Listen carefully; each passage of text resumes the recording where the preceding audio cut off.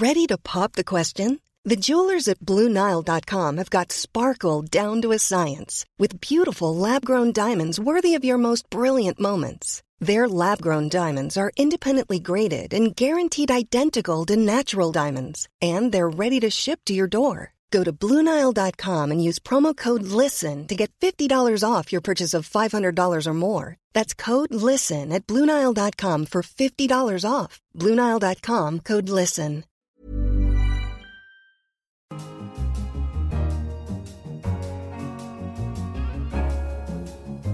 Hello, I'm Simon Long, the finance editor at The Economist, and this is Money Talks. Coming up this week, can IBM turn around? It's a very big company. They do a lot of research. They have the reserves to power through this. The question is how long it will last. And a rare glimpse inside Aldi's headquarters. I think I'm only the second journalist, certainly foreign journalist, to have made the trip to Essen to see them. But first, President Donald Trump called the North American Free Trade Agreement, NAFTA, the worst agreement ever, and has threatened to pull out. But after tense talks this week, negotiators have agreed to allow more time to try to salvage it. America wants drastic revisions. Mexico and Canada are resisting. And businesses in all three countries are fearful the deal might collapse. Take Mexicans. Luis Santana, who makes cowboy shirts in Jalisco, Mexico, is worried that if NAFTA breaks down, the US will impose higher tariffs on textiles. It will affect us because our main market is the US. We ship about 60% of our production to the US, a little, some part to Canada. But yeah, if they are going to put some taxes or some regulations to the clothes or to the apparel industry, of course it will affect us in a really big way. So what now for this 23-year-old trade agreement? I'm joined by Soumaya Keynes, our economics correspondent, who's been following this closely.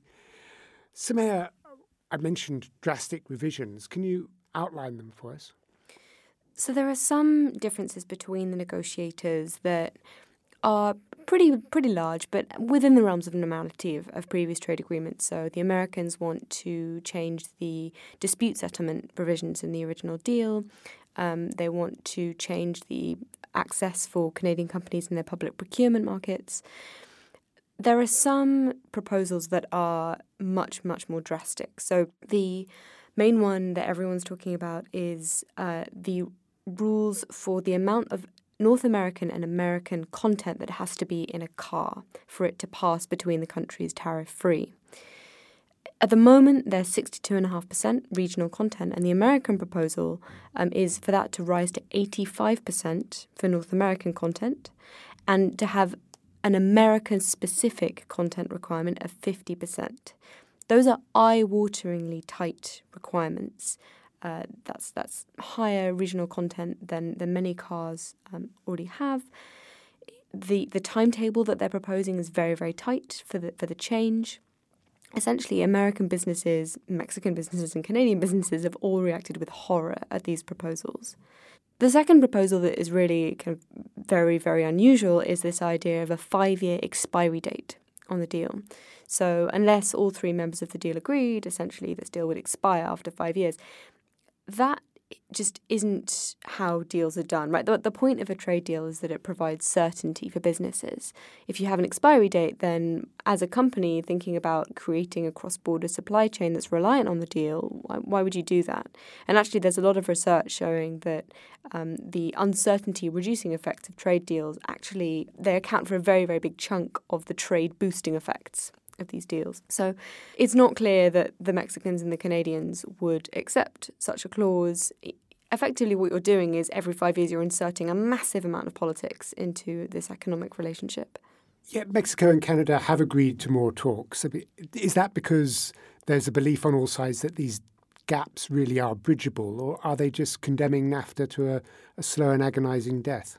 The language after the latest press conference in the joint statement called upon negotiators to explore creative ways to bridge these gaps between the parties. I think essentially what's happened is that everyone needs a bit of time to cool off. They've had 4 rounds very, very quickly From all accounts, it sounds like the atmosphere has been very, very tense, in some cases almost toxic. So I think what they're trying to do is give some space, let people go home and think. And I think what the Canadians and the Mexicans are hoping is that the American negotiators will have some time and perhaps they'll listen to the American businesses and politicians who are just as horrified by some of these proposals as the Canadians and the Mexicans. And maybe that extra time will mean that they'll listen and change some of these demands. But this is now going to drag on into next year. This is presumably going to be extraordinarily frustrating for Donald Trump, for whom this was a campaign pledge, something he thought he could do quickly. Definitely. No one wants him to withdraw, and the worry is that if it takes too long, then he'll get impatient and withdraw.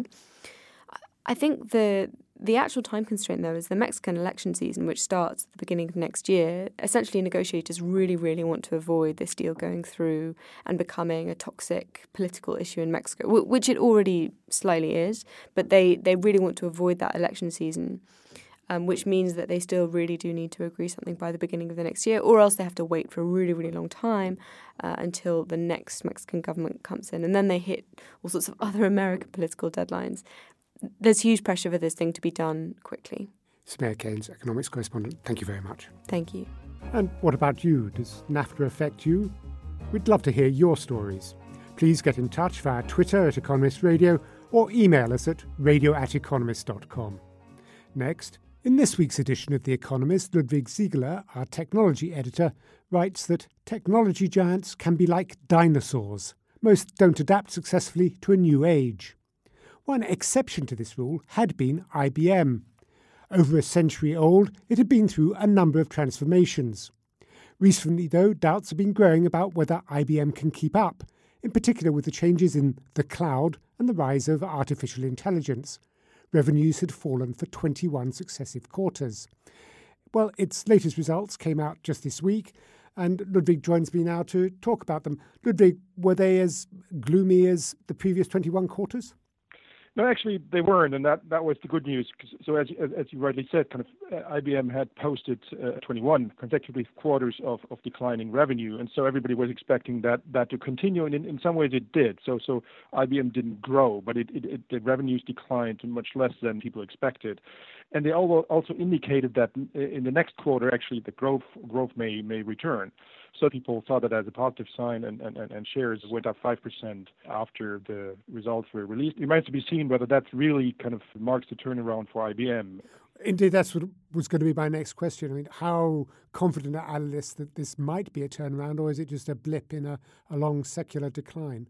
That remains to be seen. I mean, it is clear that some of IBM's big initiatives, and you mentioned the cloud, and they're building out their cloud services and data centers and even their AI portfolio, which they call Watson, is taking off. But it's not clear how fast. I mean, IBM is as many or as most big old incumbent IT firms in the situation where kind of the old business, kind of selling computers to companies, and so they build their data centers in their basements.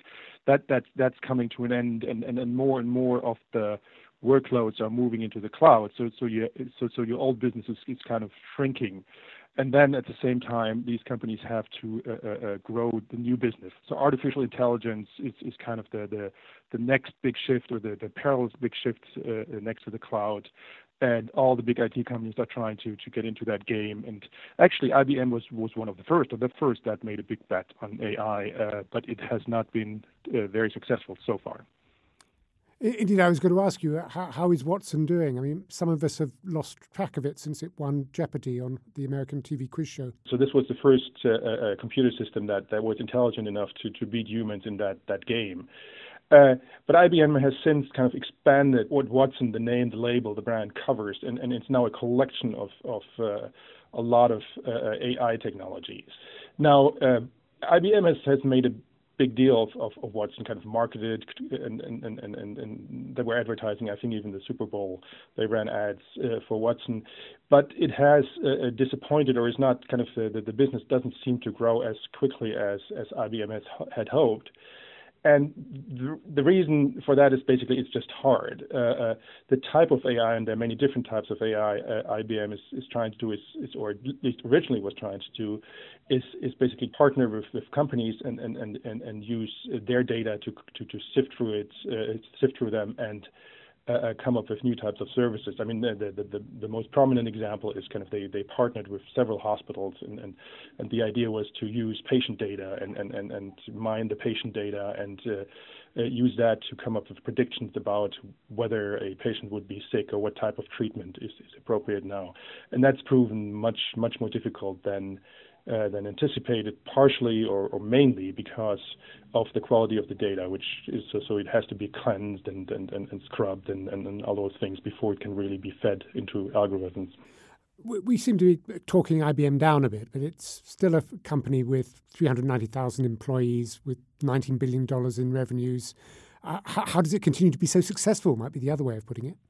I mean, and people, of course, have in mind, or some at least, who are old enough to remember that in the 90s, IBM almost went belly up after their then main business, the mainframe, collapsed rather rapidly. But I mean, IBM is nowhere near that situation at this point. As you say, it's still a very big company, 390,000 employees, more than half of those, by the way, in India. It's a very big company. They do a lot of research. They have the reserves to power through this. The question is how long it will last. Will Ginni Rometty, the CEO, get the time to navigate this turnaround? And also the question is whether these new businesses, AI, cloud, and all that, will be as profitable as the old ones, and that's still to be seen. Ludwig Siegele, technology editor, thank you very much for joining us. Thanks, Simon. And finally, Aldi, the German discount supermarket, has become one of the biggest retail groups in the world and has embarked on a big expansion drive in America. Yet it started as a simple suburban grocery in the post-war wreckage of Essen in Germany's industrial northwest. Its late founders, two brothers, Theo and Karl Albrecht, were notoriously reclusive, and that culture of secrecy persists, so access to Aldi is rare. But our Britain business editor, Richard Cockett, secured a visit to the headquarters in Germany of Aldi Nord, one of the firm's two branches. Richard joins me now. Hello, Richard. Hello, Simon. So how did you manage this scoop, this rare access? Well, I write about them quite a lot because they're so big in Britain, and we've all been watching their relentless rise over the past 5 years. And you go through this normal routine of you talk to lots of analysts, etc., and you know Aldi and Lidl never speak to the press, but nonetheless you go through the kind of routine of phoning up the head office, and they say, oh no, we can't speak to the press. But on this occasion, I went through the routine and somebody said, oh, you must speak to our spokesperson in Germany. So I spoke to a very nice person called Florian, who is the new head of corporate communications there. And he invited me over to Essen. And my trip, I think I'm only the second journalist, certainly foreign journalist, to have made the trip to Essen to see them. And it's part of a kind of symptomatic of a wider change in Aldi, where they are embarking on a big expansion plans around the world. And as part of this, it's like a sort of secret service coming in from the cold. So they're now having to deal with more stakeholders, and they're spending a bit of money too. They're building a new campus. It's sort of Google without the basketball hoops. And what did you find on your visit? Was what you saw a picture of austerity, as one would expect from a firm that's so notoriously frugal? No, they're spending a bit of money now. They're spending 5.2 billion euros on revamping and expanding all their stores in Europe. And separately, Aldi Süd have similar ambitions in Britain and also America, where they want to build 900 new stores over the next 5 years. And the idea now is that they used to cater really to the working class and the poor. They did very well in the industrial Ruhr and, for instance, in the north of England.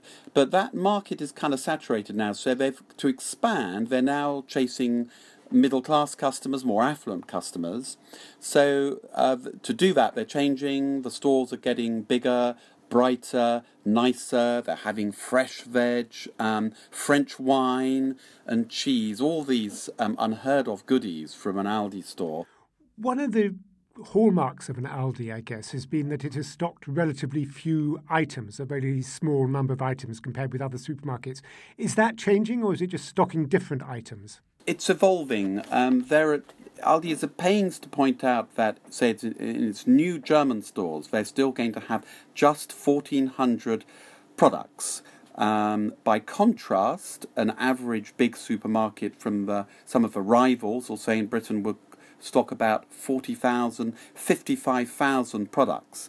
So they're still keeping that vast difference in the product range for simplicity. Simplicity is the byword for Aldi, which means it's very easy to navigate, very quick to get in and out of the store. But in Britain, where they're particularly taking on posher rivals such as Tesco's and Sainsbury's, they are adding to the product line, so they may go up to about 2,000 SKUs. Some people think this is Aldi selling out, the beginning of the end, tampering with the formula, but they would argue that this is a necessary adjustment to continue expanding in Britain to bring in new, more discerning customers. And at the moment, it seems to be working. For today, the Kantar Worldwide panel, which is a retail analyst, published its new statistics on market share, and Aldi and Lidl are still expanding in Britain. So eventually we're all going to be shopping at Aldi and Lidl. Their model seems to work better than the other supermarkets. It seems, and Aldi threatened me with the thought that 50% of people in Britain have never yet set foot inside an Aldi store. So they think there's still plenty of shoppers out there to attract. I mean, it's interesting, who knows when this will end. Some people reckon they could end up with 20% of market share in Britain, Aldi and Lidl. At the moment, it's about 12%, but it could be even more. The big difference, another big difference between Aldi and Lidl and their rivals, is that they are ignoring the internet. No internet shopping, or very, very little internet shopping, just wine and booze for Lidl, whereas all their rivals are ploughing hundreds of £1 into the internet.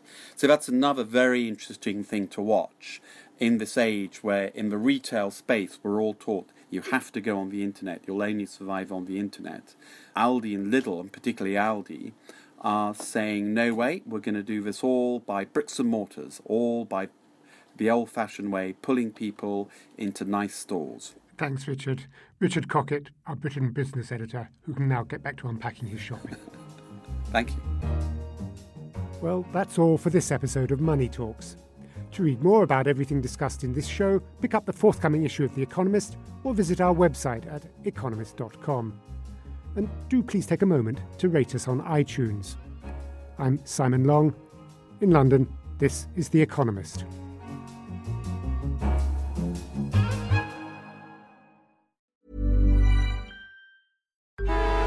Traffic jams, tailgating, pile-ups. Ugh, the joys of driving. How could it get worse? The federal government wants to have a say in what you drive. That's right. The Biden administration's EPA is pushing mandates that would ban 2 out of every 3 vehicles on the road today. Don't let Washington become your backseat driver. Protect the freedom of driving your way. Visit EnergyCitizens.org. Paid for by the American Petroleum Institute.